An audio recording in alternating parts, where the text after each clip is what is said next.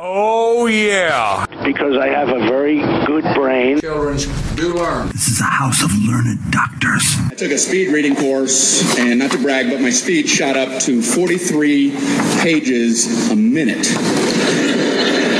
But my comprehension plummeted. Very important. I have many leather-bound books. I'm not going to sugarcoat it. I'm pissed.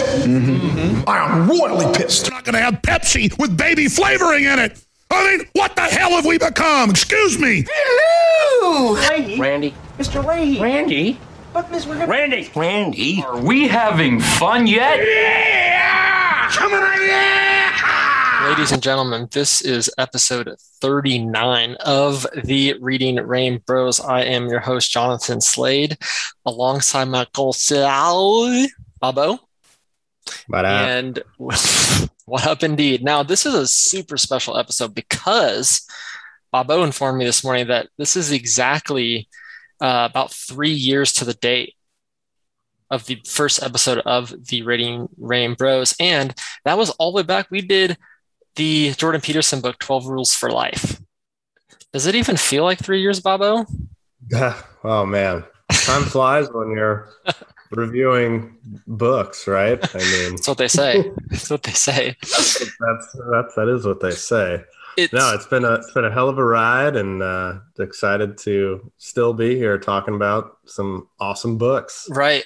And it's funny, we were just, young guys back then, just starting to cast, and now we're world renowned, international celebrities basically in the podcast space. It's really basically just like us, Joe Rogan, and then I don't even know if there's anyone else in the space. Yeah, that's pretty much it. Not a lot of podcasts out there to speak of, really. No. Barely anyone are starting podcasts these days. Yeah. Glad we're the first to jump on this train. Yep. Yes. Now, the book we are discussing for our 3-year anniversary is called Flaming Hot by Richard P. Montañez. And it's the incredible true story of one man's rise from janitor to top executive. So this guy is the alleged creator of Flamin' Hot Cheetos. And Bobo, why don't you, I always love when you give the intro to kind of the background story, because there's a background story and then there's a real background story and then there's emerging details coming out, and maybe you can cover what we've been learning lately. Muchas gracias. So let us introduce. So Richard Montañez apparently started out as a janitor at a Frito-Lay factory plant down in the Inland Empire of Southern California. And it was a real rags to riches story. And he's the first Mexican-American to be promoted to an executive level position at Frito-Lay. And this story kind of really lays out, putting yourself out there and not letting where you come from define who you are. No need to kind of stay in the line that society thinks you should be in. And, he really talks about, some kind of pretty cheesy lines about how you're flaming hot and, destiny is in your hands, and, a lot of kind of motivational speaking kind of themes throughout this story. And, it was definitely inspirational, and really kind of speaks to how you can't let the corporate hierarchy in place kind of keep you down. And you really, if you have a great idea, if you have an innovation that's going to propel your company forward, then you got to kind of go for it. It's all, definitely easier said than done.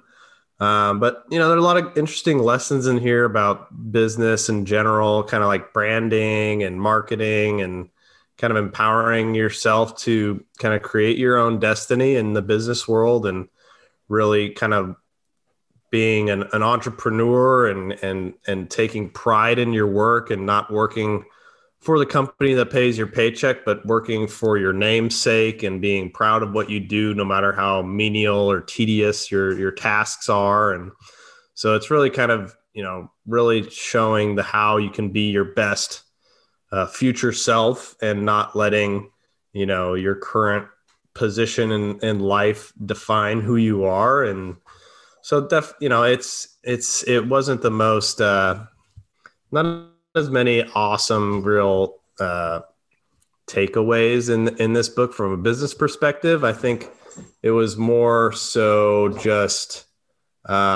really kind of an interesting story. But was it just that, a story, or was this a real thing that happened? So in doing some research for this book, found an LA Times article that came out in May, just before this book came out in June of this year, talking about how Montañez embellished a little bit, and he wasn't really the creator of Flamin' Hot Cheetos. And he, Frito-Lay was kind of contradicting his claims to being the inventor of it. And now that kind of really pokes a hole in his whole argument. Is like, how much of this was true? Did he just embellish a little bit, or is he just making all this up so he could launch his motivational speaking and, they're actually making a film about him, about this story, about his rags to riches, janitor to executive story. So really, really interesting story behind the story, if you will. But yeah, it was a really interesting read, and I enjoyed it. But looking back on it, it's really kind of blown my mind, because it makes you wonder how much of it was actually true. Yeah, that's a really, really good point. And I think it adds a little bit of intrigue, where it's like, Frito-Lay is coming out and saying it's an urban legend. People that were there at the time that Richard was there are saying that he couldn't have done it because of the release of Flamin' Hot at the time that he claims. So this is a big claim to fame, is that he directly pitched Flamin' Hot to Roger Enrico, the CEO of PepsiCo.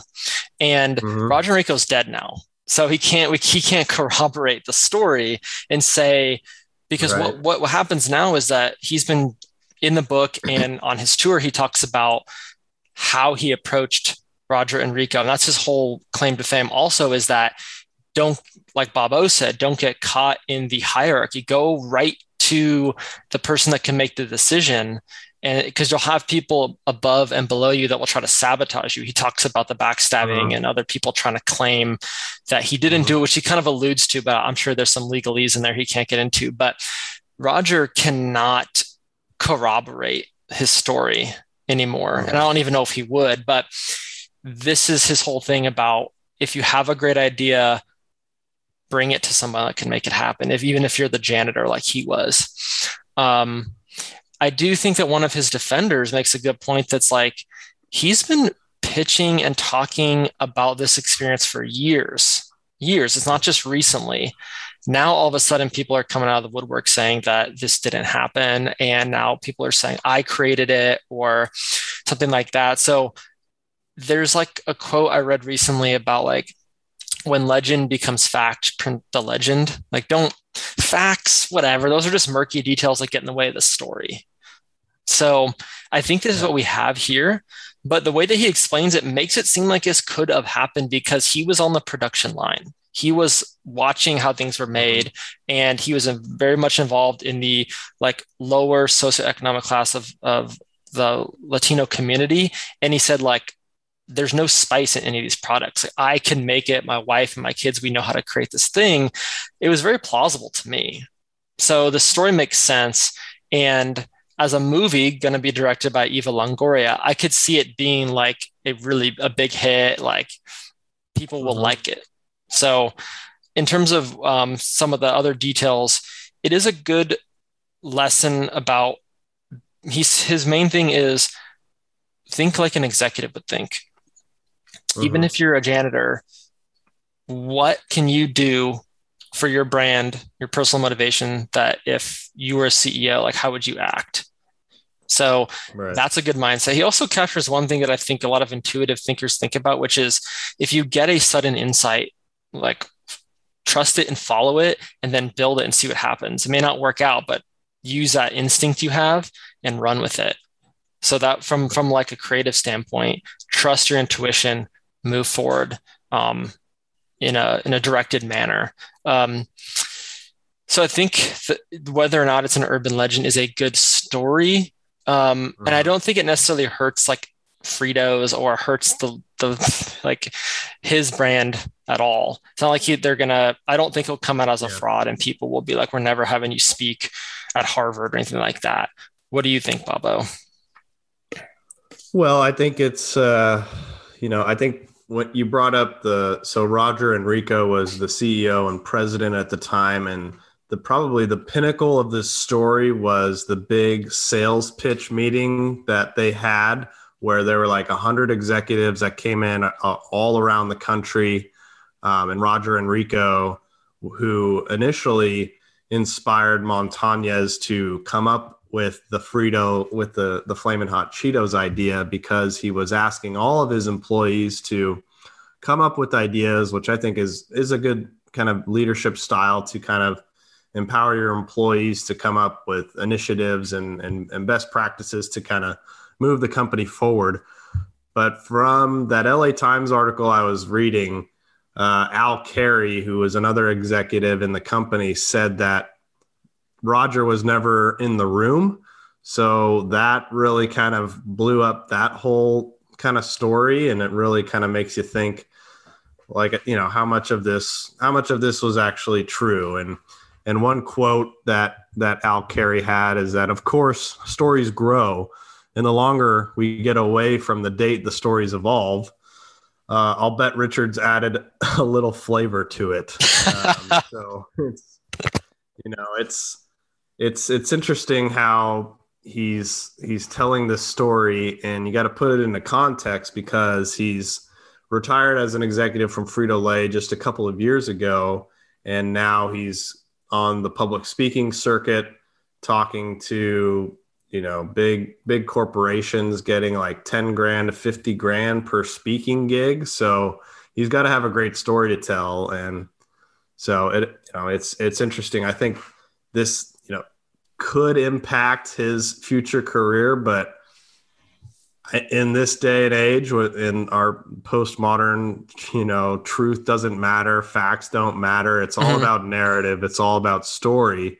So regardless of the facts, like this all happened a few decades ago. No one's going to really know what really happened. And Richard got his story out there, and people are clamoring to it and identifying with it and being inspired by it. So I don't think it's going to hurt his second career right on the speaking circuit and being an author and stuff. But yeah, he had some interesting kind of overarching lessons to kind of act like an owner and taking pride in everything that you do, and taking initiative. Don't wait for someone to tell you what to do, to really go out there and get after it. Ask questions. Don't be afraid to sound stupid. Don't be afraid to be ridiculous. Like, take it upon yourself to find out what needs to be done and do it. And, just take ownership in, your career and take your destiny by the horns or what have you. And then he talks about how if you're feeling stuck, then try to get out of your comfort zone and push yourself, because that's what owners do. They don't just stay in their comfort zone and stay in their safe space. They get out there and get after it and kind of relish in the hard work. And right. He kind of talks about how finding a mentor is important, and you have to kind of bring up your own, you got to be competitive, and you got to really bring up the fact that you want a promotion or you want a raise or you want to be doing more with your job and kind of grow and all that kind of stuff. It's interesting. A lot of interesting stuff. And this idea of he doesn't say intrapreneurship, but it basically like when you're at a company and you have ideas and you want to promote them and you're getting some recognition. What I took away from this is he says, be ready for those who are are waiting to shoot you down, tell you that you're out of line, tell you to swim in your lane, tell you that, hey, he always mentions hey, are we paying you to learn this software? Are we paying you to come up with these ideas? And he had to really keep a very like watch your back CY attitude. So he was never clocking in too early or clocking out late. He was always keeping his ducks in a row because, when you shine as an entrepreneur in your company, that makes other people look bad. And then when other people look bad, they'll do what they can to sabotage you to like decrease the amount that they look bad. So if you're overshadowing someone that's above you, like if you're a manager and then a subordinate comes up with an idea that makes you look irrelevant, well, your manager is going to feel like they want you to like either say, stop doing that, we don't pay you for that, or sabotage it. What I'm confused about is just like, it seems like if you invented something, there should be no equivocation if you did or not. This confuses me.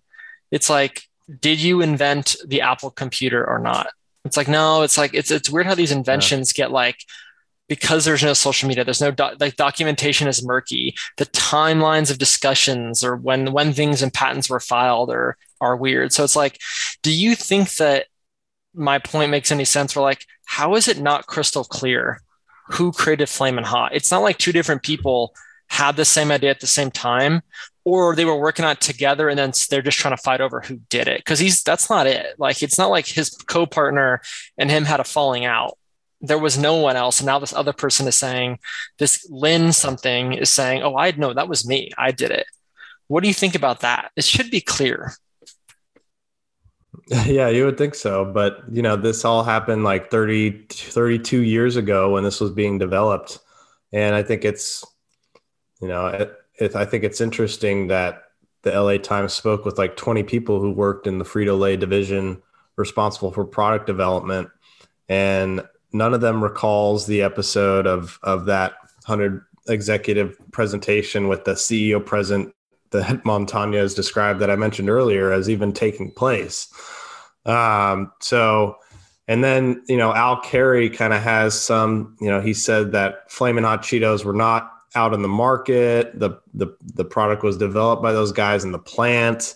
But then he also says that, there was probably a spicy Cheeto out in Chicago or LA or somewhere. And then he says stories evolve over time, and Richard was definitely involved in it. But, your inclination to dramatize it a little bit, you got to stay away from that because you have to speak in truth and be in reality. But yeah, it is interesting how I think the farther away you get from something that, the more that the stories evolve and change. And I think it kind of speaks to memory as well when things aren't documented, especially in a big corporation like Frito-Lay, PepsiCo. I mean, things can be fabricated and our memories, like we can't even remember what happened like a year ago clearly, so things in your mind and your memories can evolve over time into thinking something that didn't really happen. So, I mean, it's really interesting because the Frito-Lay was very, very firm in its saying that, Richard was not involved in any capacity in the development of Flamin' Hot Cheetos. And it says, we don't celebrate Richard. And then Al Carey says that Flamin' Hot Cheetos wouldn't have happened without Richard, but it didn't seem like the way he told it is the way it really happened. But then again, who do you believe here? Right. I think because here's a couple things that there's like kind of two statements, but one question, which is like, would his story have been promoted more if he was not an immigrant rags to riches story? Because that's really hot these days. It's always been a pretty kind of American dream type deal. But the other thing is, right, Frito-Lay would be so inclined to promote it as we empower our employees. We don't care where you're from. You can have a great idea, but they're actively saying it didn't happen. So it's almost like even if they were like, he might have been involved, they would still promote it, but they're not, with a perfect marketing opportunity. Doesn't that seem like there must be something more if they're not actively being like, yeah, he did it. It was him. We helped him. We empowered him. We've always PepsiCo, Frito-Lay. We're a, rags to riches story. That's what we promote here.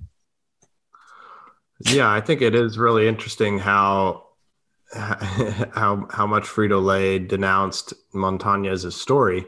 And I think that's really kind of old school thinking when managers try to not celebrate their employees' accomplishments. They shouldn't be threatened by that. They should be celebrating it. They should be pointing to an innovation that an employee made and really kind of holding that up as a case study to other employees about how you can have a great idea and implement it. It's all about kind of figuring out how the process works and looking into ways to improve it. So yeah, I mean, from a company perspective, you would think that they would be celebrating it, especially in this day and age when people are, so inspired by, people that come from, I mean, there are even some holes in the story about him saying he dropped out in the 4th grade, and there's like evidence of him being a freshman at some high school. So like, he's trying to really play up the rags portion of his rags to riches story when it doesn't seem like it's entirely true. So yeah, you would think that people would be celebrating, a Mexican-American working his way up from janitor to executive. And I think that's why the story in this book is caught on so much, but it is really telling that, especially today with major corporations kind of really trying to play up the diversity side of things, that they wouldn't say that, yeah, Richard was instrumental in the invention of the Flamin' Hot Cheeto, and we, are really proud to have him. They said, they had like some throwaway statement saying that, that doesn't mean we don't celebrate Richard, but the facts do not support the urban legend. So they call it an urban legend in their statement to the LA Times just a few months ago. So yeah.